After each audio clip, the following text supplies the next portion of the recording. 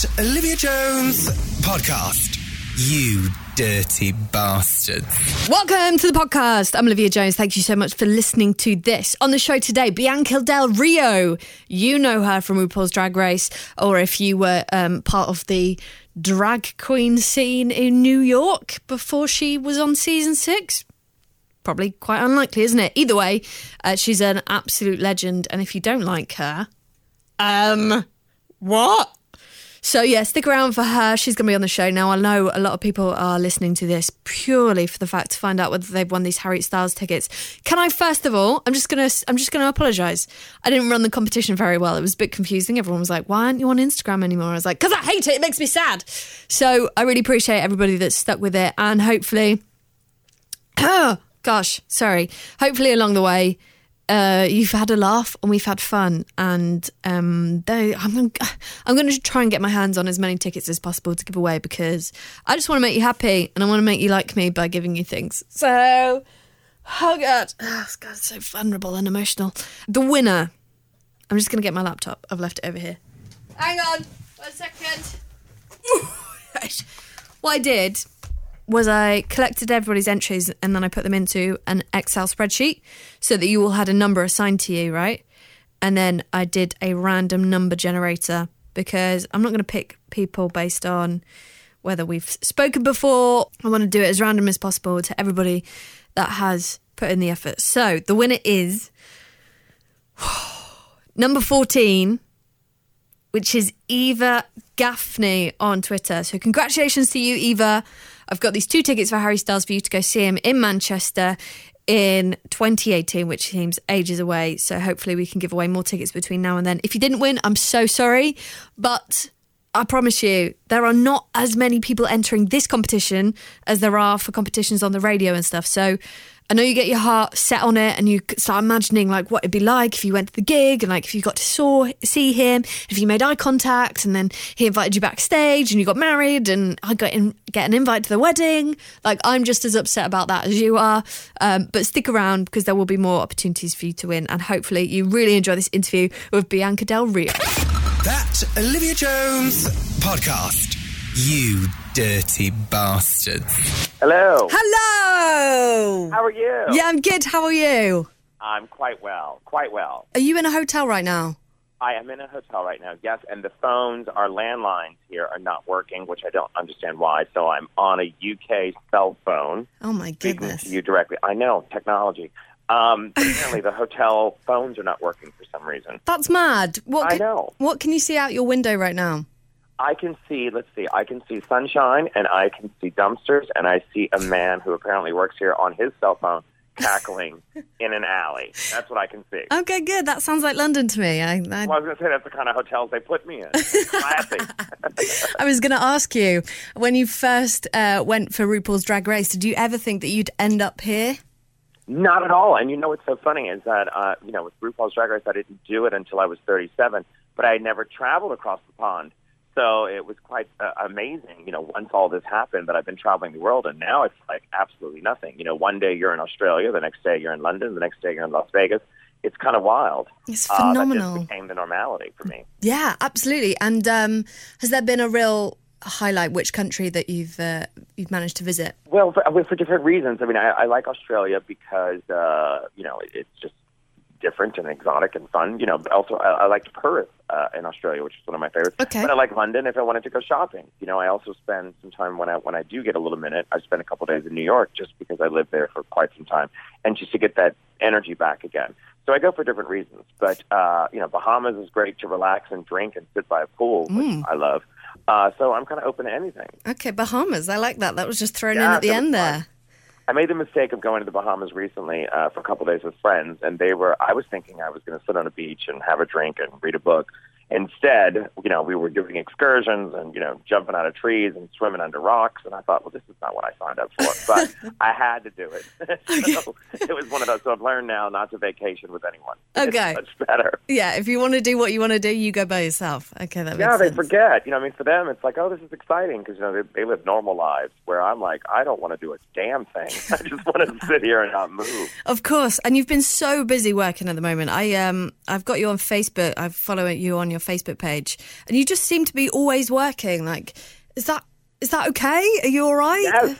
Yeah, I think that's the plan. I mean, that was the advantage of getting to do Drag Race later in life. I think one of the things that I was most appreciative of, I worked in New York and New Orleans, where I'm from, for many, many years. And, when you're doing those, weekly gigs and, there's 4 people in the audience and you're getting paid $100, you learn to appreciate this opportunity and this golden ticket that you have now. So for me, it was like, the work wasn't, okay, now I'm on a show, I'm set for life. No, it's like, now you got to hustle more than ever. Yeah. And I enjoy the constant schedule. If I'm not doing something that I feel like something's wrong, I always say, I need time off. And then when I have time off, I'm losing my mind. Yeah. But with drag in particular, there's always something to do. There's always new material to write. There's always new clothes to make. There's always, you have to catch up on life. But I prefer it that way. I think it's best, and I've been very lucky to get to work. But, I think that's just the way that I've always been. I think sitting home is not going to do me well. Yeah.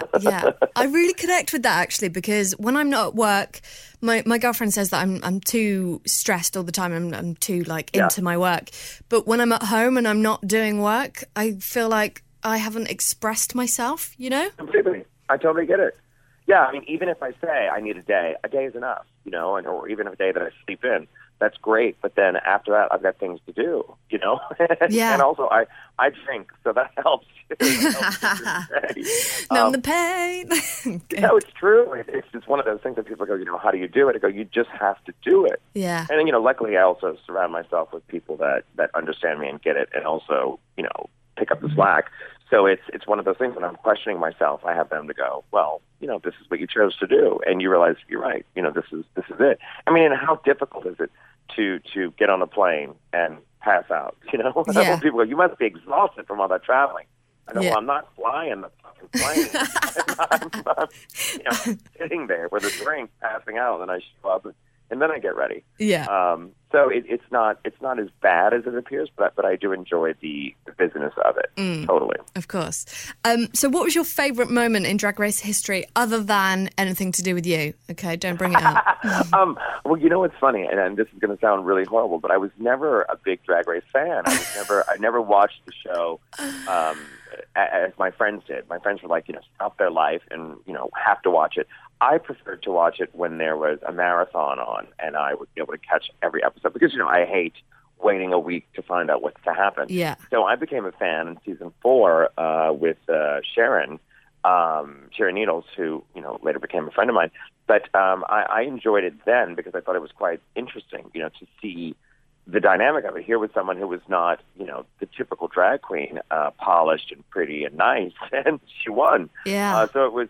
I think that season kind of changed things for me. But then, through it, it's kind of funny because as though for me now, when people meet me, they go, "Oh my God, watching on TV was interesting." I got to meet them, and when I met Willem and Sharon at an event in New York, they were totally rude cunts to me, and that's what gave me the idea to do the show. Was they were total assholes, and they were doing a gig with me, and I was hosting the show. Yeah. And basically, I was there just to keep everything moving. And at this point, they had just hit, television fame. So they thought they were wonderful. And they were totally rude to me backstage and asked, who I was. And I thought, this is genius. Great. And I thought, pardon the expression, fuck these bitches. And from that, I auditioned and then won, and now they act like they're my best friend. Oh, yeah. I love it. I love that. That is it's so true. Yeah, I think that was my best experience, just realizing that, people are assholes, but it also changes lives.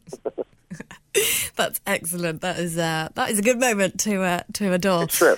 And what's funny is that Sharon denies that it happened, but Willem goes, yeah, sounds like me. Yeah, So yeah. Yeah, it is Willem, isn't it? And Willem, Very of course, was in your film. I've Yes. seen Hurricane Bianca. Yes, and we're filming part 2, actually, in October. No way! Yeah, we're filming the sequel. We're working it all out now as far as casting is happening, just sorting and scheduling. But, I have a month to film the sequel, which we're quite excited about. And Rachel Dratch will be back again, who is, one of my favorites. And Shangela will be back. And, we're working out Willem's schedule now. to, as far as who can do what, when, and where. But yeah, we're looking forward to it. Yeah, there's no getting rid of Shangela, is there? No, there's no. She always appears. And the best thing is we're adding Katya because Katya, I end up in Russia. Long story. But I end up in Russia, and I get to meet Katya, who becomes my love interest, which is going to be a lot of fun. Incredible. That is so good. I love Katya. So have you had any of the other drag queens kind of knocking on your door saying, can I be in it? Yes, and what's great about the whole thing is that it's not my movie. It's my friend Matt Kugelman who wrote, and I don't get involved with any of it. So I don't. He wanted Willem and he wanted Shangela, and so it worked out. But I go, I'm not in charge of casting. I'm not interested, and I don't like a lot of them personally. So why the hell would I want them in a movie? but I leave it up to him. It's really his decision. So I just go, not me. I'm not in charge of casting. Yeah, which is good. Saves me the trouble. Absolutely, hands off.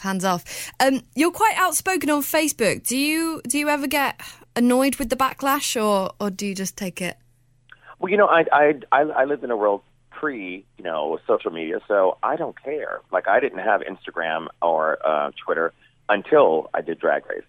So for me, it's like I could give a good shit. And 99% of the shit that people say or type, they would never say to your face. Yeah. So I could care less, and I think that people get wrapped up in it's quite insane. You never win anything in the comment section of a Facebook post. Either you get my sense of humor or you don't. And I really don't care if you don't like me. That's totally fine. I will live a life, and I have. So if a 13-year-old girl in Arizona doesn't like what I have to say, well, who gives a fuck? In my brain, I always think too is, they can say whatever they want. They can feel whatever they feel. It's fine. You're entitled to your opinion, but it doesn't mean I need to hear about it. I always say that I don't like the Kardashians, but I don't spend my life going on Kim Kardashian's page telling her that I don't like her. I just don't bother with it. Yeah. Exactly. And no matter what anybody says, hateful or not, there's some people that don't like me, and that's totally fine. I'm cool with that because I know in my mind that they're eventually going to die, and that makes me feel better. So going on the flip side of it, talking about fans, have you ever had an overwhelming moment with a fan? I'm just shocked. First of all, the word fan scares me. When someone says I'm a fan, I go, that's presumptuous. I hear a drag queen go, my brand or my fans, and I go, I can't even say that. It's interesting that anybody even likes me. Yeah. But it is quite interesting that with Drag Race in particular, which most people don't realize, that a majority of the fans are straight girls, which is really interesting to me. When I travel and do shows, majority of the meet and greet are straight girls that are just in love with the show and the whole idea of it, which was something I wasn't prepared for. So anytime I see a 13-year-old girl screaming, "Oh my God, I love you!" I go, "This is insane," because none of them loved me when I was 13. So it's kind of overwhelming now, and you don't realize it because it's television, so you don't realize who's watching the show, and the global impact of it. So when you go to Brazil and there's 20 13-year-old girls that love you, it's kind of wild. My dad would be very proud right now. That's sweet. Yeah, that many girls love me. Yeah, I know, right? But it's kind of insane because you don't realize it. I in my mind, I just assumed that it was only gay people that watch the show. Yeah. But now it's bigger than ever, which is kind of wild. That's the thing that my girlfriend can't get her head around is that I fell in love with the show, and then I was kind of like, I kind of want to do it myself, but as a woman, I can't. Can I drag? Yes, you can. Can I? Yes, you can. Of course. There's nothing wrong with wearing a little more makeup and adding another lash. I mean, look at me. The more, the better. Okay. Try it. Okay. Actually, it's because, I think one of the reasons why I still do it, obviously, is because I still enjoy it. But I kind of forget every now and then that I'm in it or the process it takes to do it. But once you do it, it is quite freeing. Like, I could have a really stressful, flight delayed, tired, aggravated. And, the thought of getting in drag is like, oh, my God, the process is a nightmare. But once you're kind of in it, you're like, here we go, and it changed my life. And it definitely changes my mood drastically. I mean, how can I complain? And it's done so much good for the world, I feel like, whilst it might have aggravated a few bigots around the world, it has definitely empowered so many people. Do you feel proud to be a part of that? Oh, completely. I think that, I always say that, either you get it or you don't. And if it's not your cup of tea, that's totally fine. But I think the smart people get it. But for me in general, it's just, having this opportunity to make people laugh, and I'm laughing at myself as well. By no means am I, some perfect specimen or even, the perfect drag queen. Either you get the sense of humor or you don't. And I think that's the great thing about getting to perform live for so many people is, you're there, you're in the moment, you're living it, and you're laughing at the simplest things, but somehow it just becomes magic when they can relate to it. Because I think as a normal audience member, they think, oh, well, I can't relate to a drag queen. And then you start telling a story or a joke, and they go, oh, my God, that's my life. Yeah. It makes it fun. Because, as drag queens, we still have the same problems that you normal people have. Oh, us muggles, eh? That's nice. Oh, we do. So just before I let you go, let's talk about this tour then. You're doing a tour of the UK. Yes. So many dates. Are you really excited? I am excited, and it's one of these things where there's a wonderful group here that works with me to produce the show, which has been lovely. And I've traveled, obviously over America and here before, but it's always great to have a schedule. And I'm quite excited to do this in July. And everybody's like, it's so early that you're discussing it. I go, but what's funny is that you've got to plan ahead, for the madness of it. So I'll be doing Australia in November, and then I'll be doing America in early spring, and then I meet you guys on the tail end of it. So I'm always excited. I love a schedule. If I don't have a schedule, then I'm useless. So it's fun, and obviously, here in the UK, they totally get my sense of humor, which is quite fascinating to me because the UK usually sells out faster than any place that I perform, which is a huge compliment. So you people get it, and you people are smart, so I enjoy it. Thank you very much. I'll take that and spread the word to the nation. Please do. So what can we expect in the show? Like, don't bring your nana sort of vibe?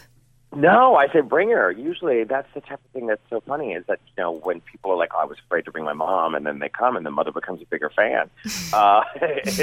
It's one of those things where I always say expect the unexpected because, I have a loosely based script that I work off of, but majority of it is audience interaction, and you never know what you're going to get, which I love, the unexpected. Yeah. But I have the privilege of doing a meet and greet before the show, so usually I will meet 100 people or so that I get to take photos with and get to chat with prior to the show, and usually they're the first 10 rows of an audience.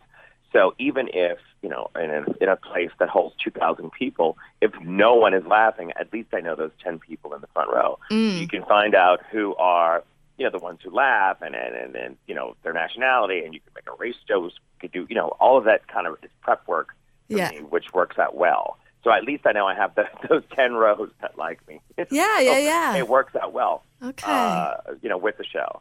And, the audience is a huge part of it, because you never know where it's going to end up. Yeah, that's the thing that people, I think, especially in the UK, get scared about being picked on. Yes. It's payback. I was a gay boy, so it's payback to pick on people now. Okay, all right, okay. So is there anything that people could perhaps prepare themselves with, like a good comeback, a witty, do you know what I mean? Have you got any advice for people that don't like getting picked on? No, well, I love all of it. I think, when someone comes back at me with something really good, I can't help but laugh. I love it when they attack me, and it's funny is funny. Yeah. So I say, there's always comedy and truth.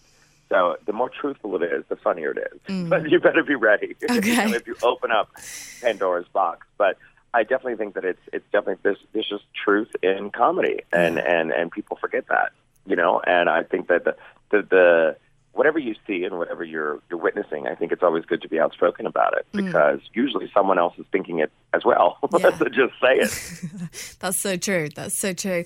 Well, it's been so nice to catch up with you, and I can't wait to see you on those tour dates. You've got it on your Facebook. Thank you. I'm looking forward to it as well. Yeah, chatting absolutely. with you. I won't sit near the front though because I don't get picked on. No, don't sit in the front. Don't Okay. sit in the front. You can do meet and greet, but don't sit in the front. Thanks. So people can find the dates on your Facebook page, on your Twitter, everywhere, basically, yeah? Yes, correct. If you go to thebiancadelrio.com, it has all the tour dates and all the ticket information for you, and that's usually the best way. And, of course, I'm on Twitter and Instagram and all that as the Bianca Del Rio. Epic. Thank you so much, and Thank you. Enjoy your rest of your time in London. Thank you. I appreciate it. All right, take care. Bye. You too. Bye-bye.